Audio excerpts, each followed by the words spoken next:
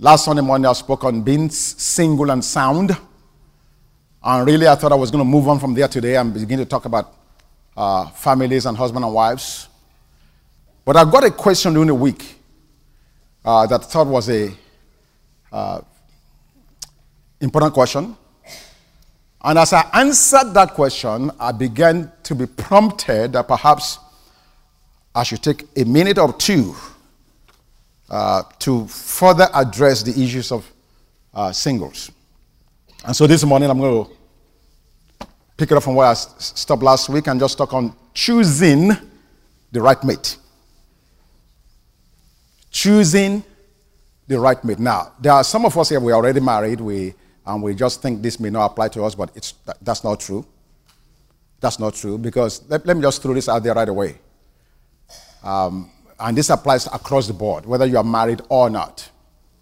The issue of mate, the biggest issue here should not be my desire to find a right mate or my desire for my spouse to be the right person. But the aching issue here is for me and you to be the right person that we desire our mates to be. Did I say that correctly? In other words, rather than looking to find the right mate for me, my emphasis should be on me being the right person. Yes. And if you're already married, rather than complaining about your spouse not being this or that, your focus should be on you as a married person. Say, how can I be the best mate possible in this relationship? In other words, rather than put the focus out at another person, you should be pointing at yourself. Amen? Amen? So that's the premise for where we're going. Choosing the right mate. This is important because I just figured, wait a minute, as singles in this ministry, when did you learn how to do this? Where is the school for courtship or dating? Usually people will just walk up and say, you know what? I found a mate, I found this person, I found that person. They went and do all this searching on their own with little or no information. And then when they get married and get into trouble, we're all running helter-skelter trying to help them, but we didn't prepare them for what they got into. Amen? Choosing the right mate. Now, so let's go to Matthew chapter 22. Let's start our journey this morning. Matthew chapter 22.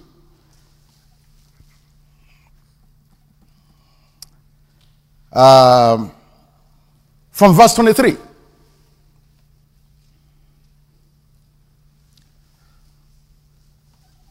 Verse 23. The same day the Sadducees, who say there's no resurrection, came to him and asked him, saying, Teacher, Moses said that if a man dies having no children, his brother shall marry his wife and raise up offspring for his brother. Now there was with us 7 brothers. The first died, and after he had married and have no offspring, left his wife to his brother. Likewise the second also, and the third, even to the 7th. Wow, that woman has some experience, didn't she? She's just like a piece of, just wheel her to the next one. Verse 27. Last of all, the woman died also. Therefore, in the resurrection, whose wife of the 7 will she be? For they all had her. Let me just stop there. As I pondered over that passage, it brought my mind to the question that I hear people ask all of the time. And that question is, regarding finding a mate, should we be looking for God's special and perfect choice for us? Or should it be my best choice? Which one is it? Is it God's special and perfect choice? Or is it my best choice? I won't take your answer because I'm hearing you guys murmuring and very important question. Because you see, how you answer that question can determine your outlook on this whole subject. For instance, if you are already married right now, you may be looking at your spouse and say, wow, is this really God's best?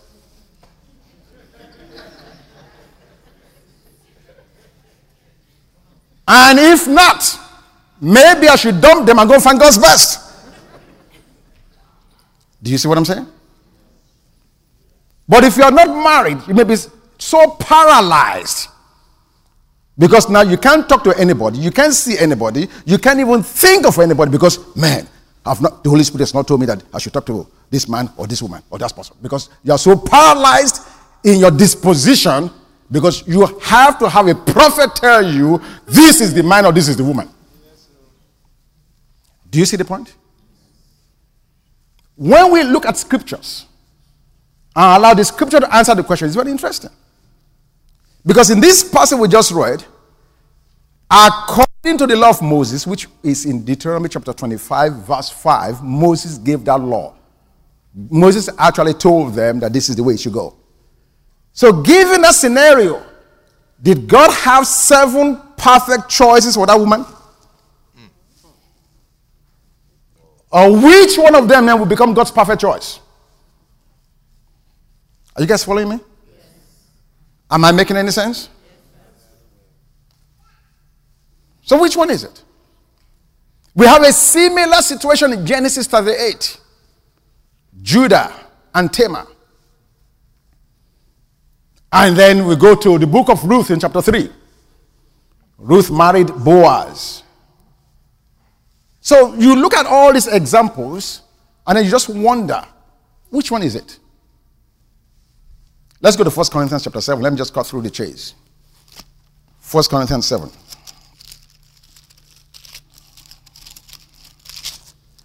All right. Verse 39. 1 Corinthians 7:39. A wife is bound by law as long as her husband lives. But if her husband dies, she's at liberty to be married to who? God's perfect choice?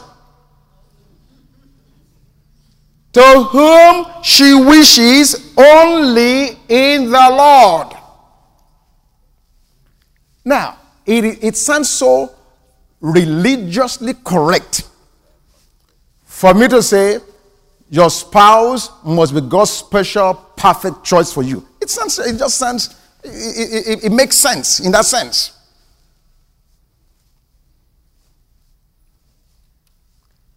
But when we look at scriptures and look at all the examples we have, we cannot really take that away from scriptures and say that's the only way it has to be.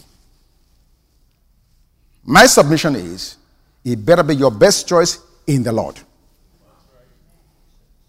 It better be your best choice in the Lord, as the Spirit of God guides you.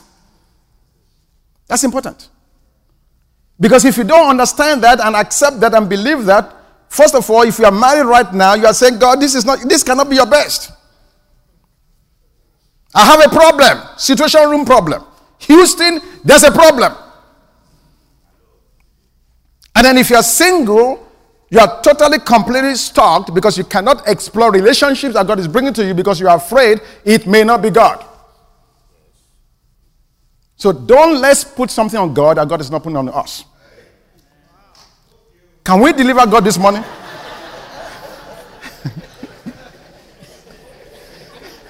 I don't know what that is about. I'll catch up with that later on.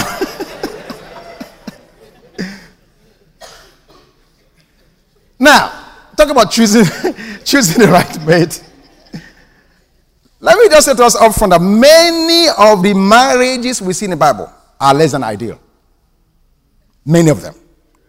Sarah, Abraham's wife appeared to be bossy and somewhat cranky.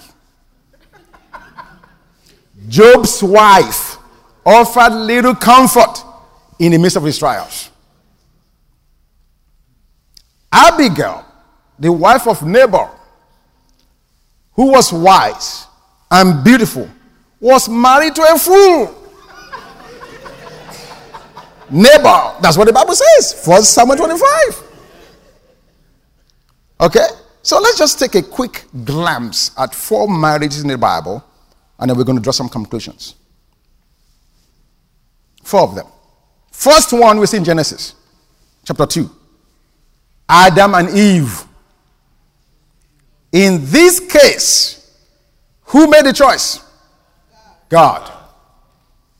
So you will think for a certainty, if God made the choice, for those of us who must have God's choice, this has to be a fair-proof relationship.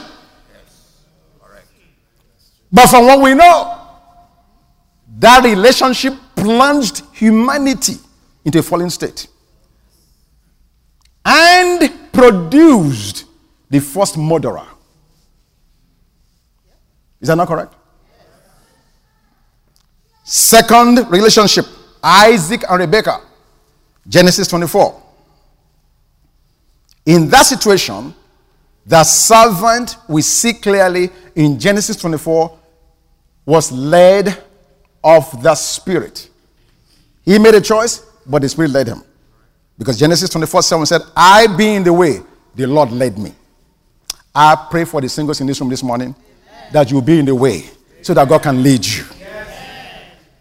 You can't just park in one place and think a husband or a wife is going to fall on your laps.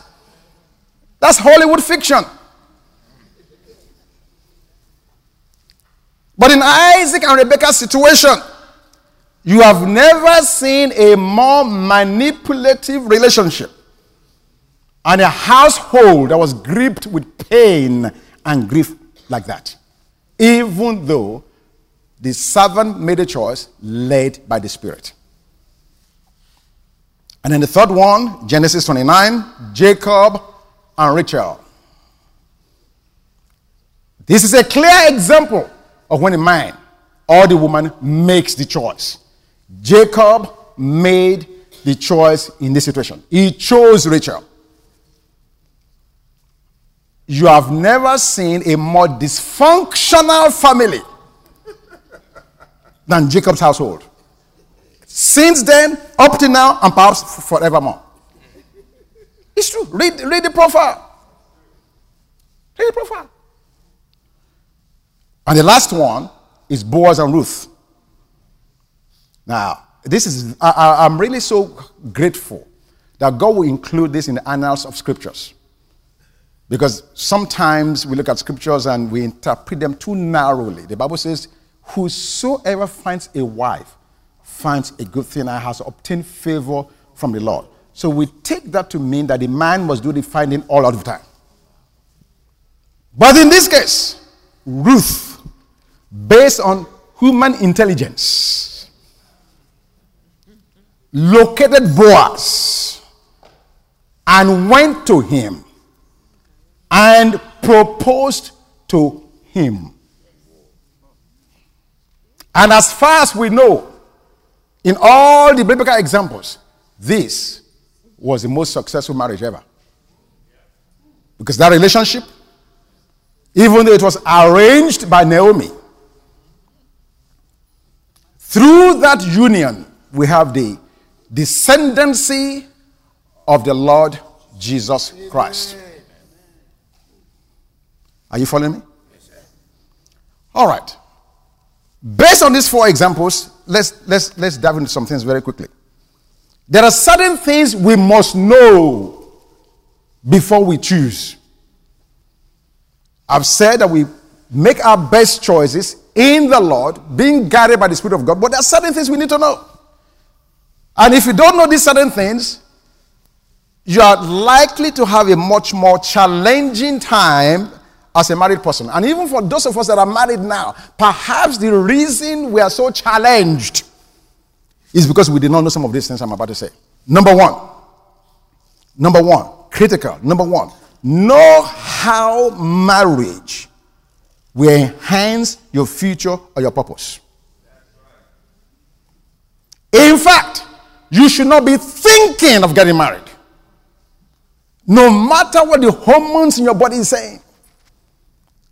You should not even be thinking about it if you don't know how marriage will enhance your future, your destiny, or your purpose. You've got to know it. You have to know it. Now, let me go to one scripture and I'll come back and define this. In 2 Timothy chapter 1. You have to know this. And I said this last week.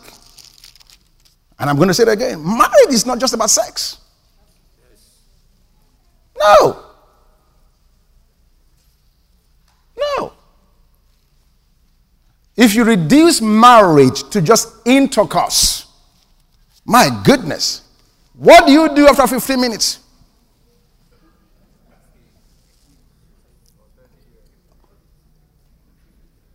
And 30 years later.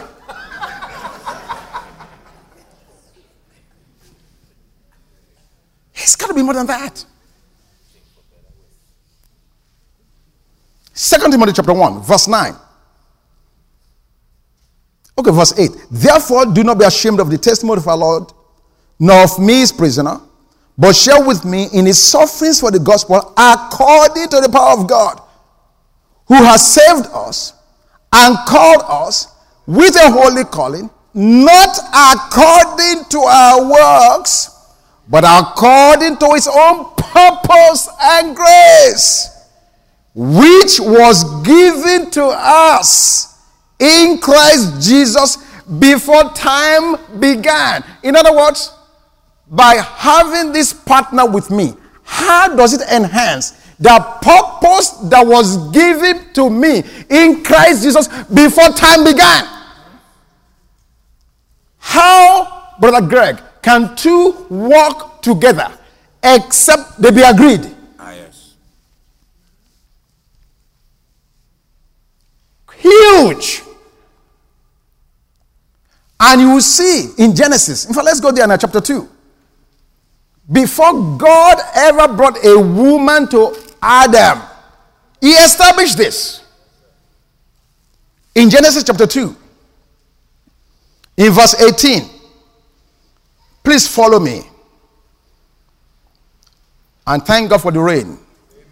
It means we can't go anywhere for a while.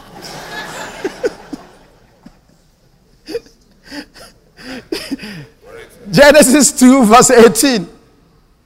And the Lord God said, it is not good that man should be alone. I will make him a helper comparable to him. But why did he not do it instantly? Immediately he said that. God knew it's not good for man to be alone. I'm going to bring a helper comparable to him. Yes. God knew what man needs. But God will not do it until man knows what his need is. Wow. So what did God do? Verse 19. Out of the ground the Lord God formed every beast of the field and every bird of the air and brought them to Adam to see what he would call them. And whatever Adam called each living creature, that was its name. So Adam gave names to all the cattle, to the birds of the air, and to every beast of the field. But for Adam, there was not found a helper comparable to him. So what did God do? He did an exercise. Brought all the animals before him. Adam, look at all these animals. Name them. He gave them all names. And whatever name he gave them, God says, that's it. But in that process, Adam came to a revelation. I don't look like a gorilla. I don't look like a dog. I don't look like a lizard. He began to reconcile, wait a minute now. I cannot fellowship with these animals. I've been given a commission to have dominion, to replenish, to multiply. Obviously, I cannot multiply with a lizard. So, in the process of looking at all these animals, he came to the same understanding God knew all along. He needed a companion he needed a helper. And that word helper is the same word Jesus used to describe the Holy Spirit. Your partner is an helper, male or female. Don't get caught up here. They say the woman has to be the helper alone. No, we help one another. Both of us should have a sense of direction. Both of us are spirit beings, having been called and having been given a purpose in Christ Jesus before time began. Both male and female received that purpose. So the first thing that you must know, how will this relationship get me to my destination? It doesn't matter how good they look, how well they speak, how nice they smell, how eloquent they are, how much money they have in their bank accounts. The question is, the critical number one question is, are we going in the same direction?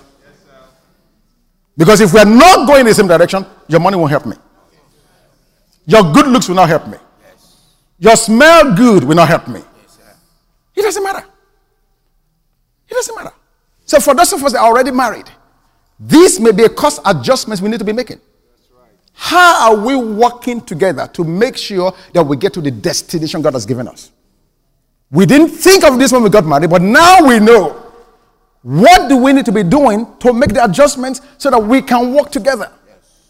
And for those of us that are single, please don't even think of it if you have no destination in your mind. Amen? And let me make this simple. It does not mean that you have to have a ministry plan 19 pages long in order to talk to a boy or a woman. That's not what I'm saying. But you must at least acknowledge that God did not place you on this earth just to breathe. You must acknowledge that God has an eternal purpose, that a purpose in Christ Jesus for you before time began. You must at least acknowledge that wherever God is taking you, you are in for the ride and you are willing and hopeful and just blessed of God to go on that ride. You have to. You have to be open to that. It cannot be about just going to work, making money, going to the movie, eating a good dinner, and having sex. No. If that's all you do, you're not living. You're just merely existing. You're not thriving. Wow. There is nothing more exciting than to know that you're in God's will. That you are living for God's purpose. You are living for His glory. When I'm in my zone, I could go for 4 days without sleep. I won't be tired. I'm serious. I mean, just being able to empower and to inform and to help people get to that next level is intoxicating to me. Yes. I get drunk off of it. Yes. Because I know that's what I was placed on the earth to do. And you have one. God's placed you here for some reason. So number one, you need to know. Is that clear? Yes. Do we understand that? Adam knew he wasn't complete. He knew he needed help. Oh, look at this beautiful one, Abraham. Why did Abraham send the servant to go get a wife for his son Isaac? Why?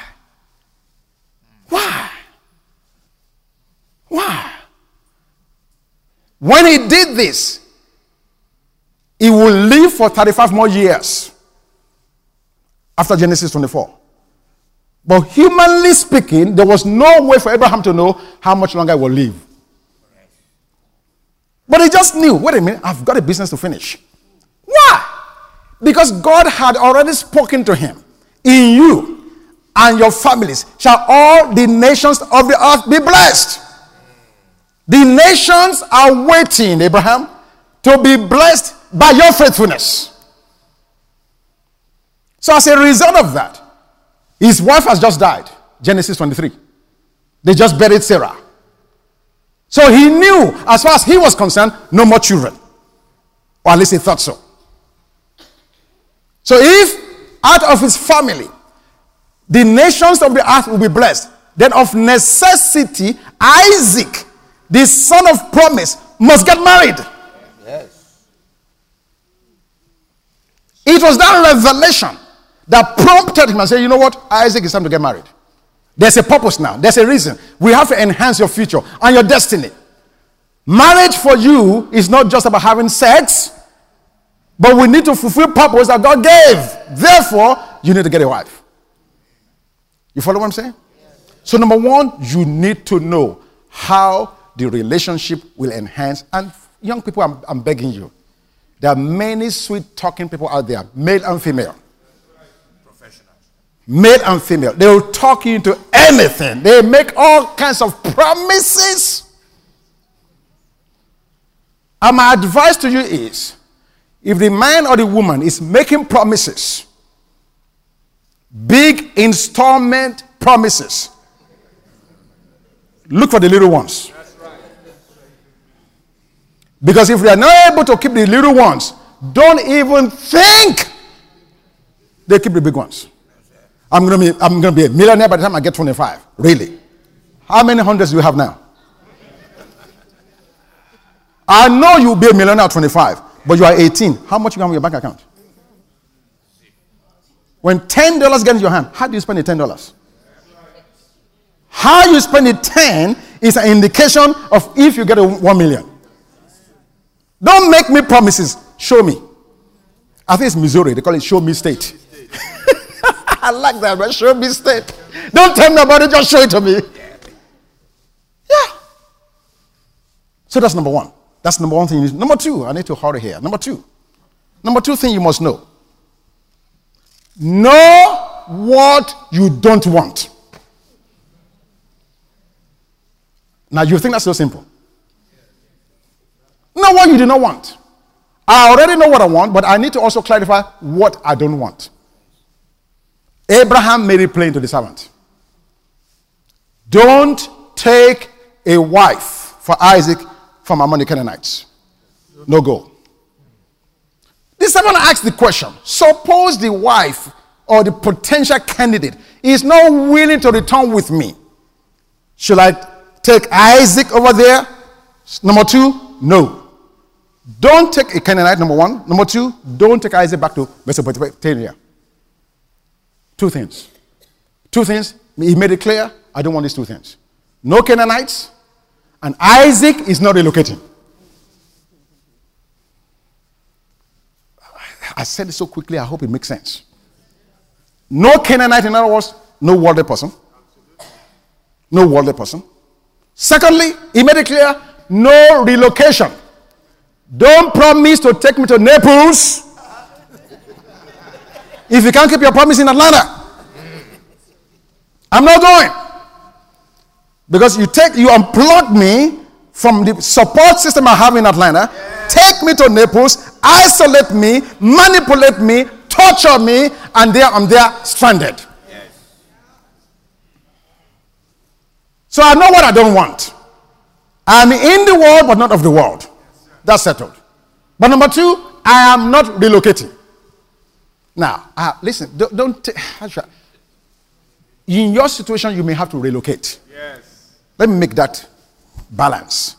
But I'm just saying to you, you need to identify not only what you want, but also what you don't want. Because if you don't do that, people will talk you into anything. Amen? Number three, I mentioned that at the beginning. But it's good to say it again. You need to place more emphasis on becoming the right mate than finding the right mate. So after you know how the relationship would enhance you, number one. Number two, you know what you don't want. Number three, begin to work on yourself. Start working on yourself. Begin to place a demand on yourself to become the right person than finding the right mate. Now, number four, and this is one that we all seem to discount readily. Number 4 point is very critical. And that is to seek and establish good friendship with this potential candidate. It's a friendship. What's that got to do? I just need to get married and start doing what married people do. Really? Friendship. Huge. Because the Bible tells us very clearly that we do not abandon the companions of our youth and the covenant that we cut with them. And that word companion, when you look at in various scriptures, really is talking about close friendships. Yes. The reason many marriages do not survive the trying times was because we never built friendship into it. We built a lot of lust into it, but not friendship. Not friendship. So if you are a single and you're looking to find a mate, you better be sure the individual has passed the friendship threshold. How do I know that? I'll give you very few keys very quickly. Number 1, a good friend is faithful. Proverbs 17:17. A good friend is faithful. In other words, they're going to stick with you. Number 2, a good friend rebukes us when necessary. They speak the truth in love. Proverbs 29:5. Number 3, a good friend is thoughtful and tactful. Proverbs 25:20. Number 4, a good friend sharpens us. Now this is huge. And I'm telling you, when you're looking to live with someone for the rest of your life, they better be bringing something to the table. Yes, sir. Yes, sir. Beside their good looks.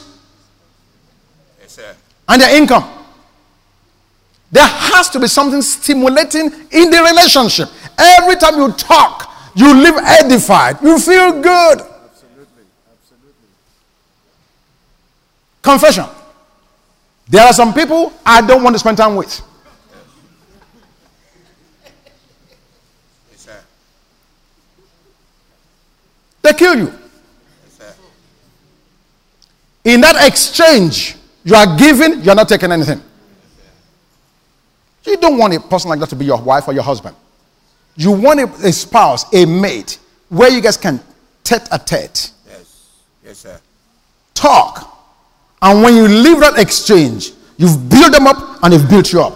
Iron has sharpened iron. Thank you, sir. You come home with a complaint. Maybe you are carnal and you did something stupid. And you're expecting for her or him to pat you on the back and say, that's good. Go back tomorrow and do worse things. That's not a good relationship. You need a mate that can say, honey, if I were you, I wouldn't have done it like that. God will help you in the future. Maybe you should do X, Y, Z. You challenge one another to do the right things in God. Amen? Amen. So a good friend sharpens one another. Proverbs 27:17 and Proverbs 20:5. And of course, a good friend offers us wise counsel. Proverbs 27:9. And you could not find a better example of that than David, Nabal, and Abigail. You can read that story in 1 Samuel chapter 25. Very, very, very powerful. And lastly, things you need to do. Lastly, you must know if they are godly man or woman. And I'm going to be addressing those specifics in the future. It's too much information to give in this one service now. You need to know, is this man potentially a godly man? Or is this woman potentially a godly woman? You have to know that. Now, it does not mean that knowing guarantees that you will succeed. But it gives you a good try. You have a good level playing field to launch out from. Right. To not know that and plunge into a future with a person that you do not know where they stand on the things of God is very foolish. Especially when it's God that created your purpose. You cannot leave that purpose out with somebody that does not know that God or honor that God. Now, in closing, for today, where do I, as a single person, look to find this mate? Or where shall I be in order to be found? Mr. Rose said grocery store. I guess everybody has to eat. So you just go and park in front of Publix. And just start watching everybody going in, okay? Or Walmart. She's making it clearer. Go to the meat department.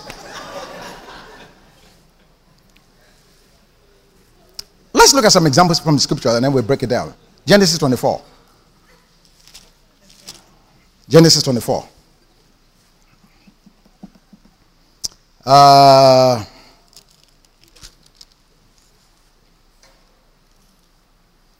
Okay. Verse 11. Okay, verse 10. Genesis 24, verse 10. Then the servant took 10 of his master's camels and departed, for all his master's goods were in his hand. And he arose and went to Mesopotamia, to the city of Nahor. And he made his camels kneel down outside the city by a well of water at evening time, the time when women go out to draw water. Now, it's amazing to me to see how many brides were found at the well. We see here in Genesis 24. 5 chapters later, Jacob will also find Rachel at the well. You go to Exodus, Moses will also find a bride at the well.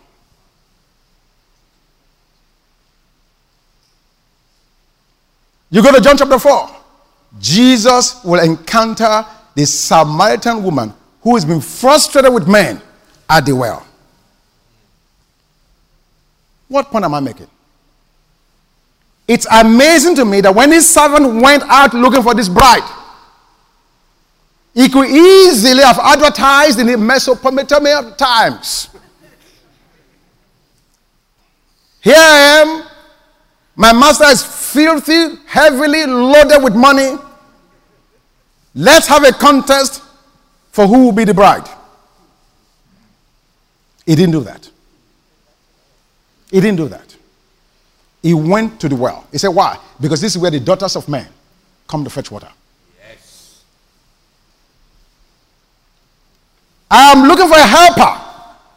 The person that will marry Isaac has to be what? A helper. Therefore, their well is a place of industry. Yes, sir. Let me see and check out all these girls, all these ladies that's coming through this well. And of course, we know this story. We're going to get to that much later. I don't want to touch that now. God gave him the wisdom to have it, if you will, a test to determine who among all these ladies will be the one. But the point I'm making is, this servant and Moses and Jacob and the rest of them, it's amazing to me, they went to where people congregate. They had enough sense to know that if we are to find a partner or a mate, we need to go to where the people are. Hello? Like Rosie said, the grocery store. Although that could be challenging. So I don't know how you dress for that. You just dress and wear your tuxedo and just come. I don't. Church. People come there. Yes, sir. It's a good place to meet people. I know a couple of people that have been married by meeting these spouses in the church. Right here. While you guys are preaching and praying, they have their eye open.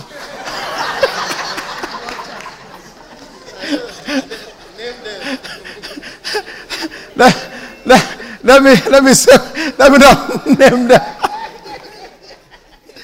True story. Sunday Adelaja in Russia. True story. The very first trip that we went there. Were you on that trip? You didn't go to Moscow? Okay. The very first trip we went there. We were closing the meeting out. He is the interpreter. We are praying to close the meeting. And he's praying. Later he tells the story that as he was praying, he just said, his eyes zeroed on one girl in the congregation and said, wow. And he said to himself, Satan, get out of here. The girl ended up in his wife. Amen. So church is a good place. Workplace. People are at your workplace. They have needs like you have. Schools. And then one last controversial one that I want to leave at the table. And maybe we should talk about. I may even take some questions on that. It's raining outside, so we're not going anywhere. ChristianMingle.com.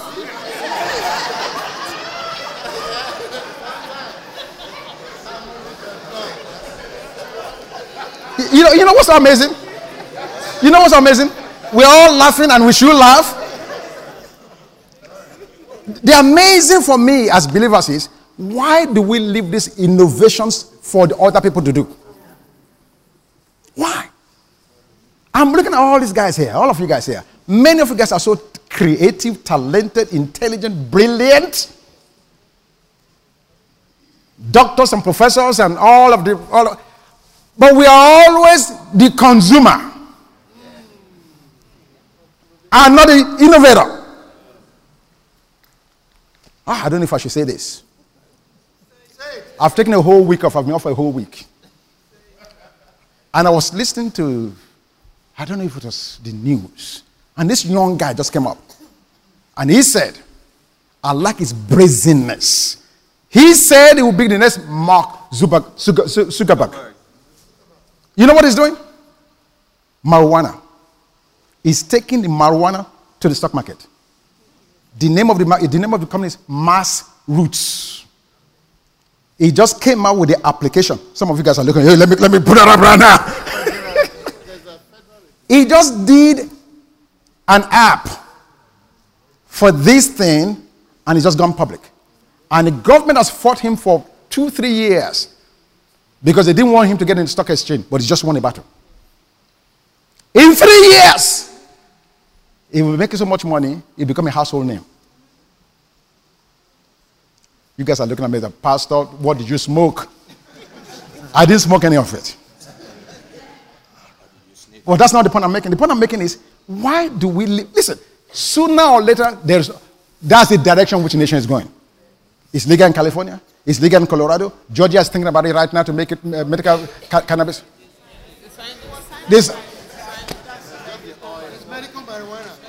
I need tithes and offering here. Go and buy this.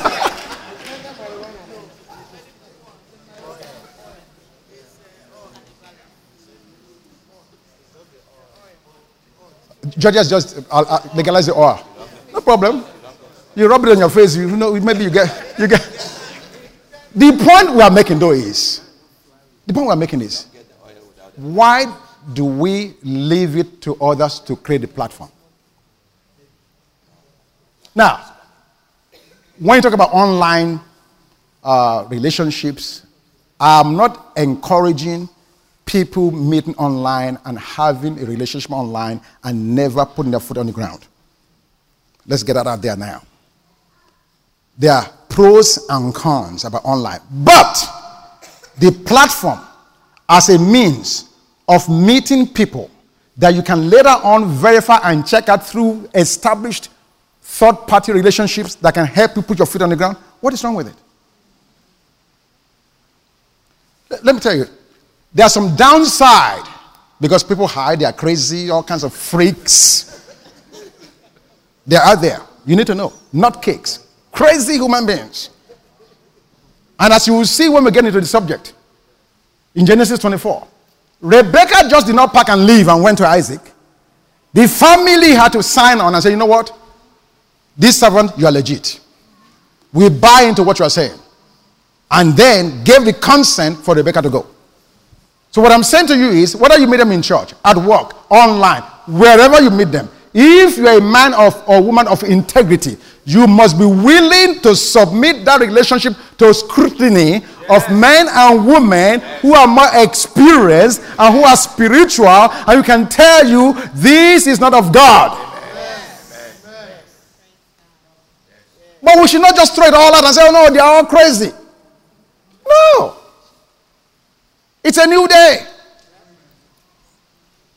One thing it allows that I know, on a positive side, it allows people the freedom to be transparent without being judged.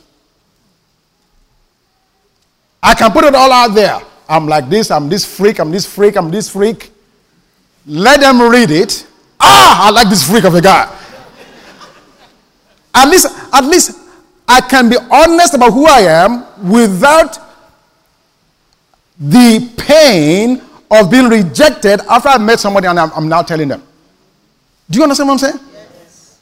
Up front, you can know this person is a no-go. Let me discard this. This person is a potential. Let's check it out. Now, it's not for everybody. And I'm not advocating that you should go and do that. I'm just laying it all out. Meet people at school, meet them at work, meet them at church, and the possibility of you meeting people online. But at the end of the day, whichever course you take, you must be willing to submit it to counsel. Does that make any sense? Yes. Now, I know on that last one you guys may have a question. I'll take the question. Yes. Let's put it on the mic so people can. Let's take it.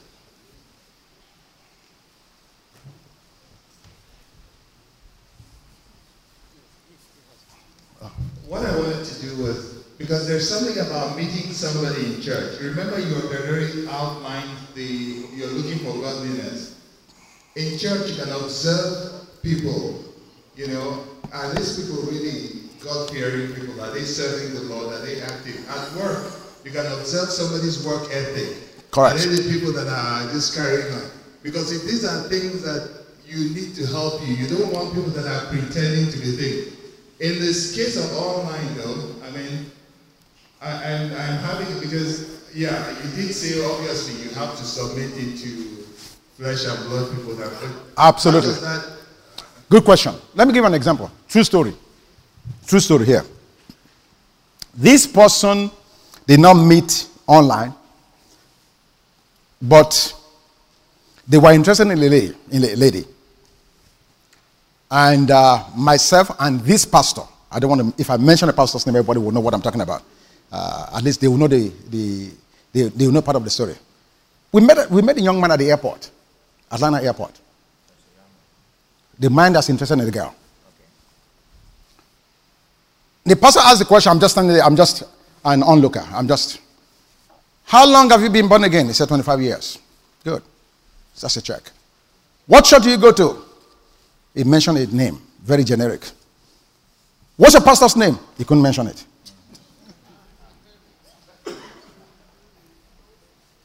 So from that point where he could not mention the pastor's name, the conversation just went down. Now, in that case, they did not meet online. They met based on a recommendation from somebody else. But the point I'm making is, by talking to people, you know where they are. There's no doubt about it. Okay, I have one that happened to me. Now, this one is my own story. The lady is a pastor in the church. She's single. She visited with us, introduced me to a man, and wanted me to talk to the guy to see if the guy indeed was genuine. She called him, put him on the phone. My first question to the guy is, can you give me your new birth testimony? The guy said, I've been born again. I've been a Christian since I was born. I said, okay. Okay, this is not John the Baptist. This one, he was born again from his mother's womb. Immediately I told the woman, I said, this is a no-go. A pastor. She did not listen to me. She did not listen to me. The jury is still out. Back to the online situation. So we get the information. I will not meet them the next week, the next month. No, not right away. There has to be an ongoing prayer, ongoing discernment. And then when the time comes for us to meet, we need to ask all the questions. Tell me your experience. Which church are you a part of? I mean, at some point, they must give you some information. I'll go to work for him. Oh, good. Who's your pastor? Pastor Charles and Bishop Abike. Oh, wonderful. Then you need to be talking to those guys. If those guys are indeed men and women of God, they're not going to lie for that person. You need to know their pastors. What did they do in the house of God? How do they serve? Who are their friends? There is no way you do your due diligence that you will not find out if they are fake. It's not possible. It's not possible. So we are not talking about meeting a person online and marrying them the next day. Let me make that absolutely clear. That will be foolishness of the highest order. It's just a platform of being introduced. Yes. And then from that point on, you need to do your due diligence. Does that make any sense? Pastor Charles, does that answer the question? Any other questions about that? Because this is new territory. We've never been here before. Anybody else?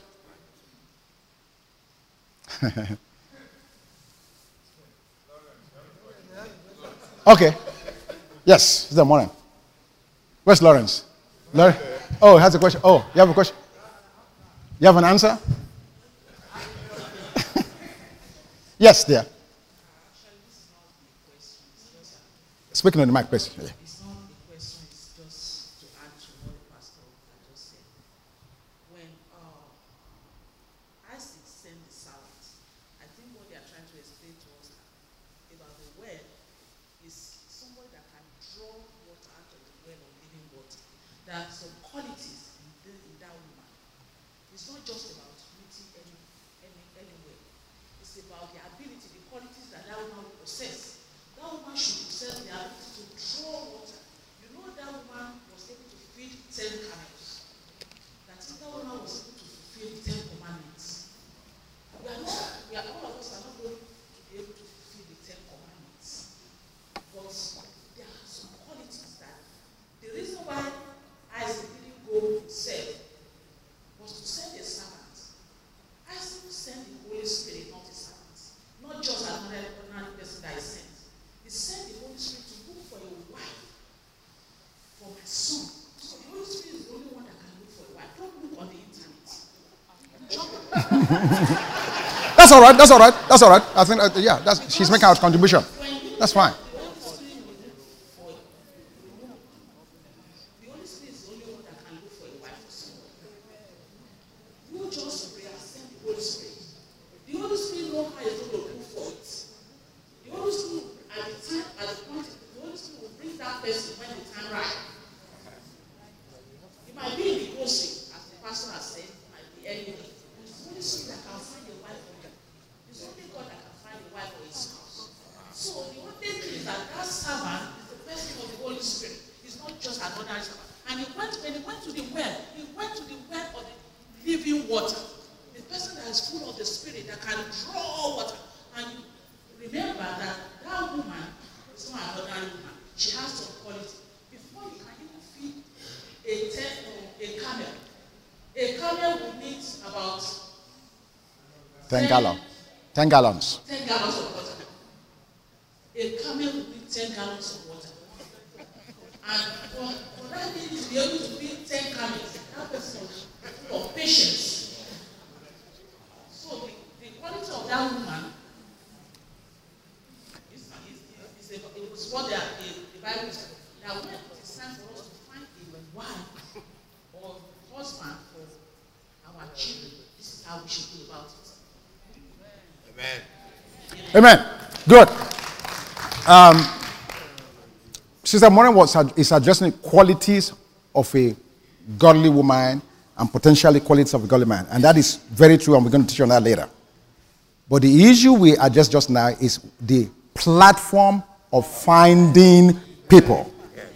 And after you find them, we are establishing and we must establish. After making contact, then the due process starts. Because the servant, as she's already said, met Rebecca at the well. But then, from meeting her, there was a process in which he checked her out. You see? So it's important that we understand the two distinctions. For today, we're establishing platform. Correct. And then, beyond the platform, the process of identifying to say that this individual indeed fits the criteria. Amen? Amen. So that's the point. Did somebody have something? Oh, okay, yes. TJ. It's my personal thinking. That's fine. I can look for a job online as a Christian. Online, I can get information to come to Naples in Florida. Just like that. Yes. But I can't get a wife or husband online. One could. And I quite agree with you that when you think you have gotten someone online, then you bring it to the parameters of God online, and the elders can sort it out. Yes. I think God can still work with us online. Yes. Thank you. Jessica.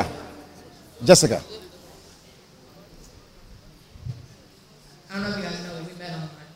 Pardon me? And Oh, you said that too quickly. Slow it down. You said it too quickly. I said, I don't know if anybody knows that we actually met on Christian Mingle. But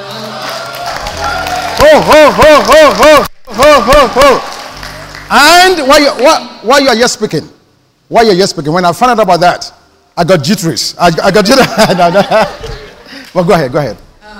the Holy Spirit actually told both of us to go on the exact same day. And just randomly, we joined on the exact same day and talked to each other on that day, and we shut down our accounts like 3 days later. But the Holy Spirit can lead you to do anything, because that was completely out of the way for both of us. We had never been online to a dating site or even thought about it really. And it just literally was like, the Holy Spirit just really led us there on the exact same day. So it can happen anyway. Amen. I appreciate your candor and your transparency. I wasn't going to go there, but you went there, and I really appreciate it, because what you say may help some people so they know that it's something that God can definitely work with. Yes, sir. And I'm just taking time because it's raining. So we...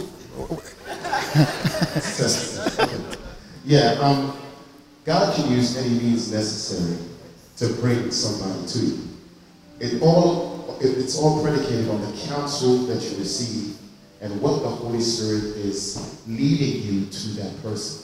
But any way necessary, God can use to bring the right person. I met my wife at a Christian. At a where? At a Christian party. Christian party. A christening party. Christening party. Yeah. Oh, naming ceremony. Yeah, something like that. Okay. I mean, God can use any means necessary to and when we first met, we were arguing.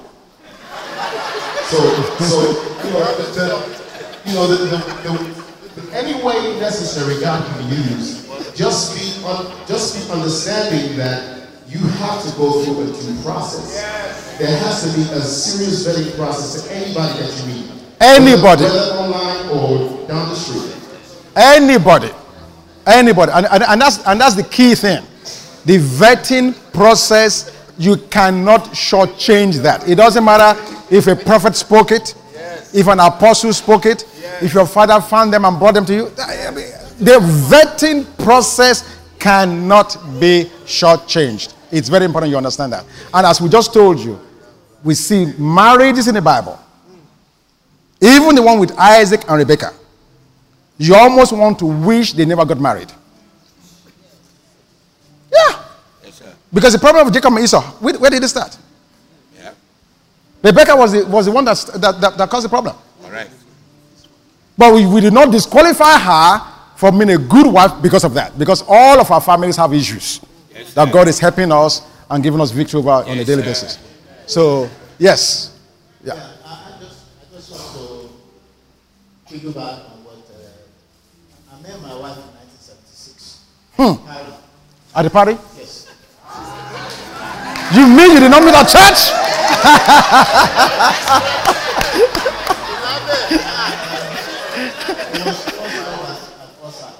First love at first sight. Yes, I drove around that night. Slow down. Let us laugh. And then give us Well, you're a fast man. I see you walking very slowly. So you're very fast. They're still going strong. I was young. I was in the world. But I look back 39 years now. You've been married for 39 years? No, we've been together 39 39 years. Give them a clap for that.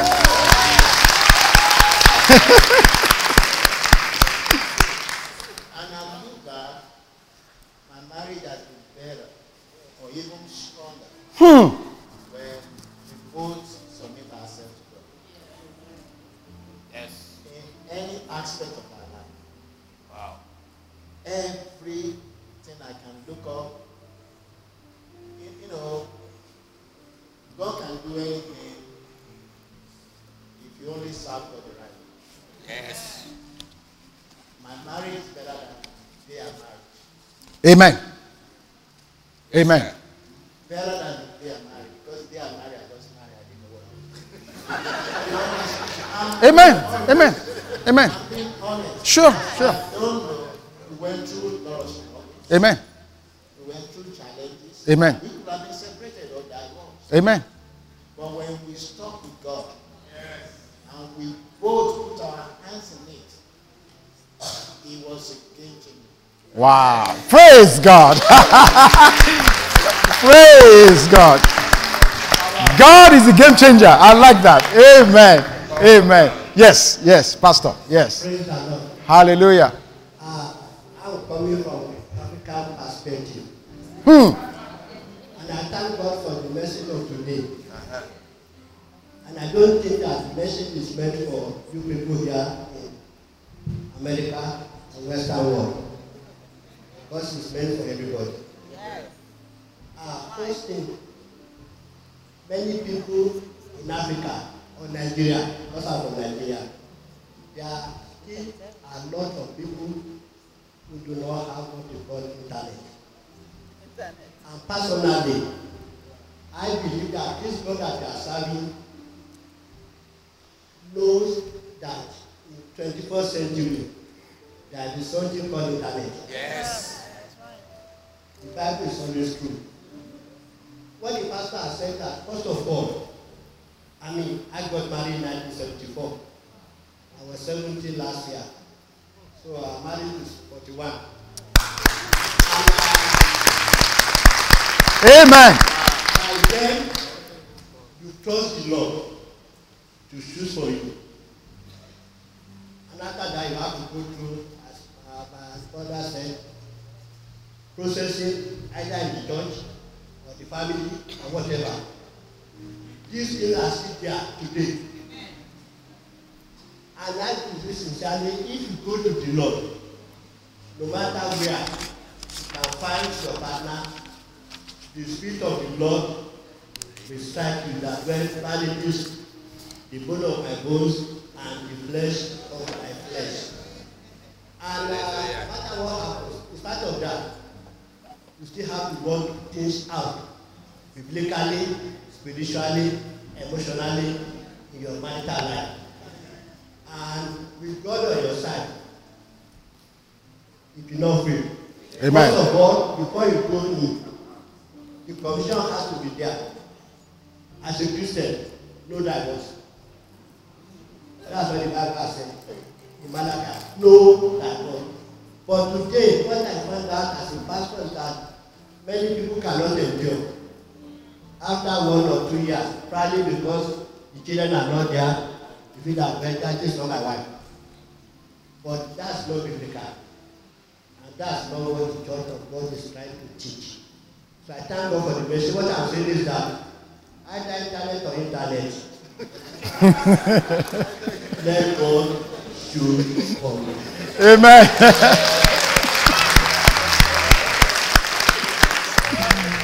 Dr. Goodness. In case you don't know, you guys don't know, look at Goodness very well. Oh. Look at this man very well.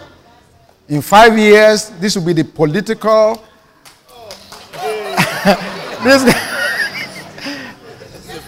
This guy may be, anyway. I did not approve that message. But the funny thing, my wife said this. My wife said she's the bone of my bone and the flesh of my flesh. Amen. But when I went to the doctor last time, I have no missing bone. but I think this is what I really wanted to say. And thank God for the message. This is, I believe, every church should hear this. I have always been, my spirit has always been fighting this idea of God will choose for you. I have always been preaching against it, but I have always been like this lonely. But I know I was not making a mistake. But here's where I'm going. I think the understanding of the phenomenon that is called God should be taken away beyond and broadened beyond the church world. We have come to limit God to just be within us and within the concept of Christianity, born again, church, as if God is not there in the world. Do you know God is there in the club with those that went to club on Friday night? Let me say this.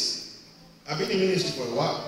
Sir, if I mention the name, you know. I know a man, his message all along for years and years was on marriage. How to meet God's choice. How to find a godly woman. How to whatever. That is the only thing he preaches on TV in Nigeria. His marriage collapsed. And several times he said it on TV, how he met his wife, how God told him, God gave him the word, he would speak to the wife, and so on. But the marriage collapsed. So, in the later, what he was telling other people was that, well, God was not in it. But you said so many things on TV, how God brought you together. And I know another man who is still a preacher now. Doing so well for God. Respected so much in Nigeria. He met his wife in a beer parlor, they were drinking stout. And they still have money. God is everywhere. Please, let's just understand that. But the important and the most important thing is what the pastor said. Whoever you meet, please bring it under the counsel of people that have eyes beyond you. Amen. That is all. Amen.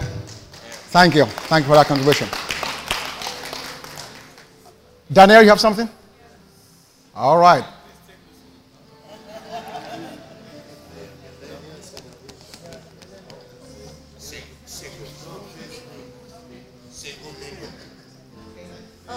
What if you meet a guy and he's like, or a woman rather, and It's like what? I missed that.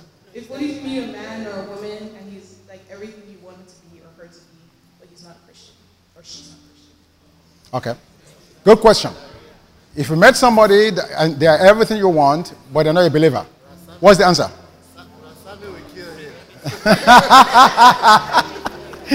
I'm hearing the word of wisdom here.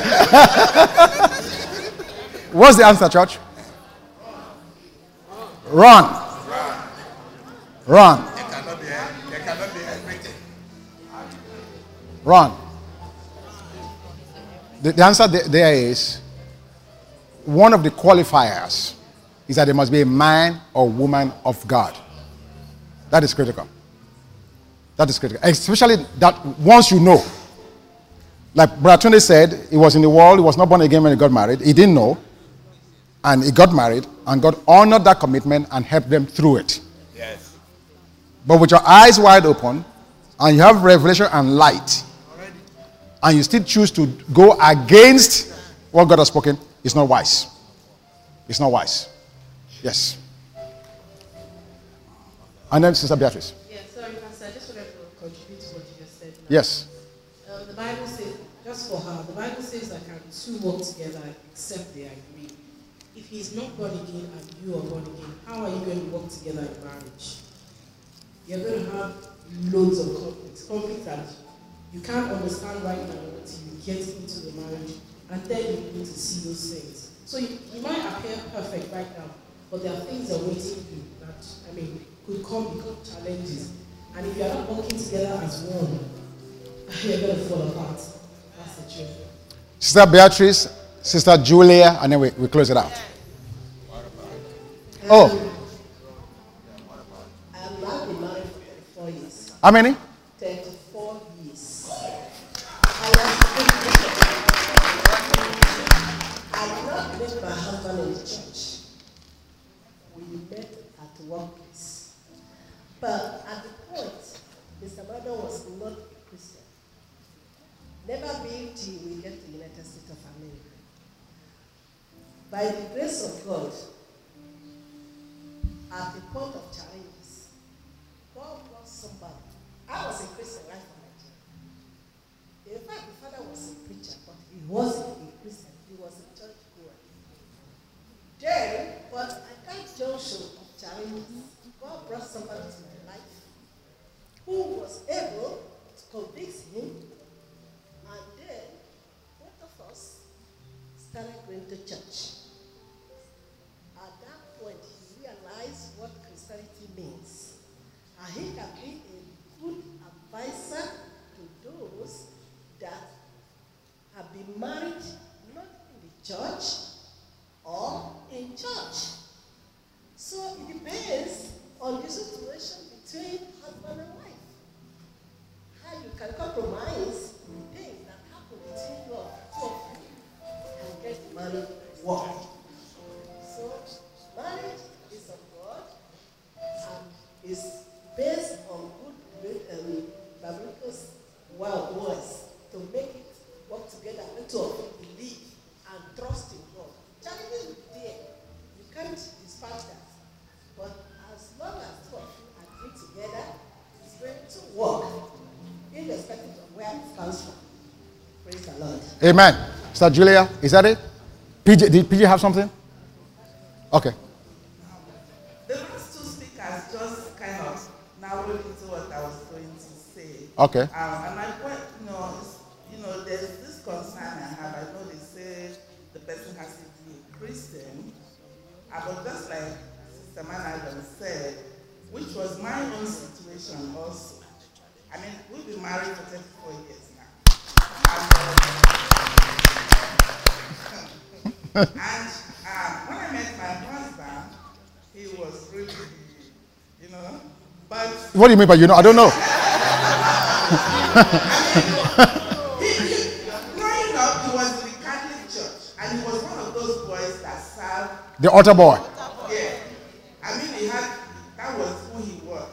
Yeah. And I was in one of those white garment churches, because that is where I was born and raised. Okay. Okay, but what I'm saying is that, I would say that we didn't really both know the Lord very well, but to an extent, I thought myself to be a better Christian than he was, because I was the one that would be in the church every Sunday, Saturday. I was in the choir. I went everywhere the church needed me to be. What I'm saying is that when there is love, you can easily convince somebody, and the person can, because of you, do a lot of things they wouldn't do. He started going to the White Garment Church with me because the love was there until we now got to know about the full gospel businessman. He became a member, and that was where we really gave our life. So, but one thing is that I know of somebody now that, what we teach them is what they really do. It has to be a Christian. But my question is, suppose this person is not a Christian, like I will always use myself as an example. Is there not a possibility that they can, because of you, change, become a Christian, and even be a better Christian? Yeah. Okay. I know it's very slim. I'm saying it could happen. Okay. Let me answer the question. The question is, if the person is not a Christian, is there a chance that by marrying them, the element of love in a relationship can convert them to become a Christian and maybe perhaps even a better Christian? Yes. The answer, my answer from the Bible is, it's a no-go. It's a no-go. Particularly if I have light. Now, let me submit this. There are unbelievers that are getting married and the marriage is lasting and being sustained. Because as Pastor Goodness said, God is everywhere. I want to make sure you understand that loud and clear. Okay?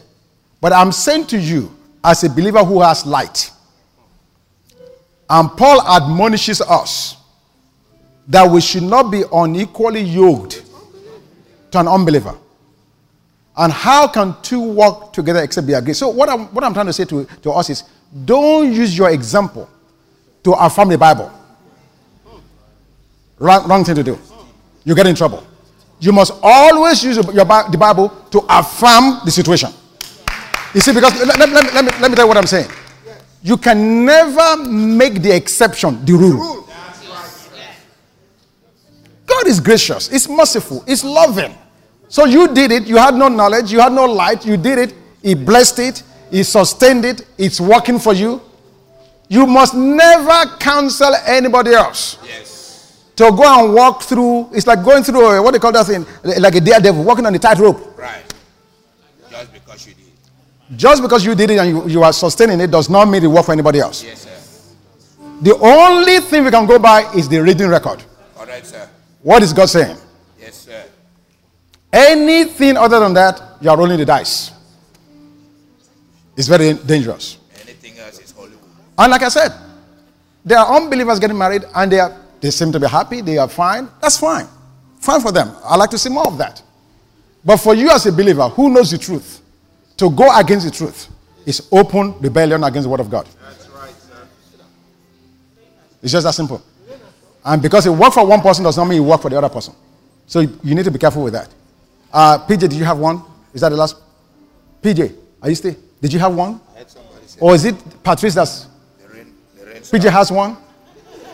Why are you the one speaking for her? Are you her Holy Spirit? Yeah. God, give it her. And then they want to, where's Sami Badaki? Oh. This is just a sidebar conversation that we will have.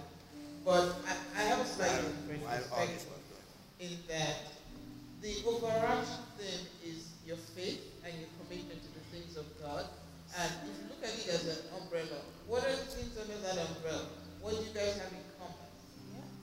What is your purpose, as you said, sir? How is this enhancing your purpose? So if we look at faith as the only criteria, then it's a recipe for disaster. Because at times that you cannot pray, or times that you have difficulty, or times that your faith is divergent, you have opposing thoughts. What happens? So if you're looking at say for example, okay, you have things like you have maybe extracurricular activities, you have education in common, you have direction in common, you have a vocation in common. Certain things, those things help you to gel better.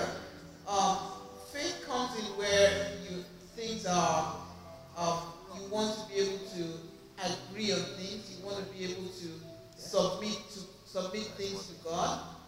That faith is, like I said, it's the overarching thing, it's the umbrella. But these points of the umbrella need to be congruent as well. Okay, let me make sure I understand what you're saying. So faith must be present. Yes, sir. But it cannot be just faith. There has to be other things other than faith that bring you together. Exactly. I got you. Okay. Yes, Pastor Mary. And that's the last voice. Over to Pastor Sami Badaki. Praise the Lord. Amen. Cash Madam said it has stopped reading. So just Yes. I just want us to understand that marriage is an institution. It's an organization. The only CEO is God Almighty. However you meet your man, on the internet, in the marketplace, in the church, preferably in the church, amen. However you meet them, take it to the Lord. Pour your heart to Him. He will direct you. He will. Amen.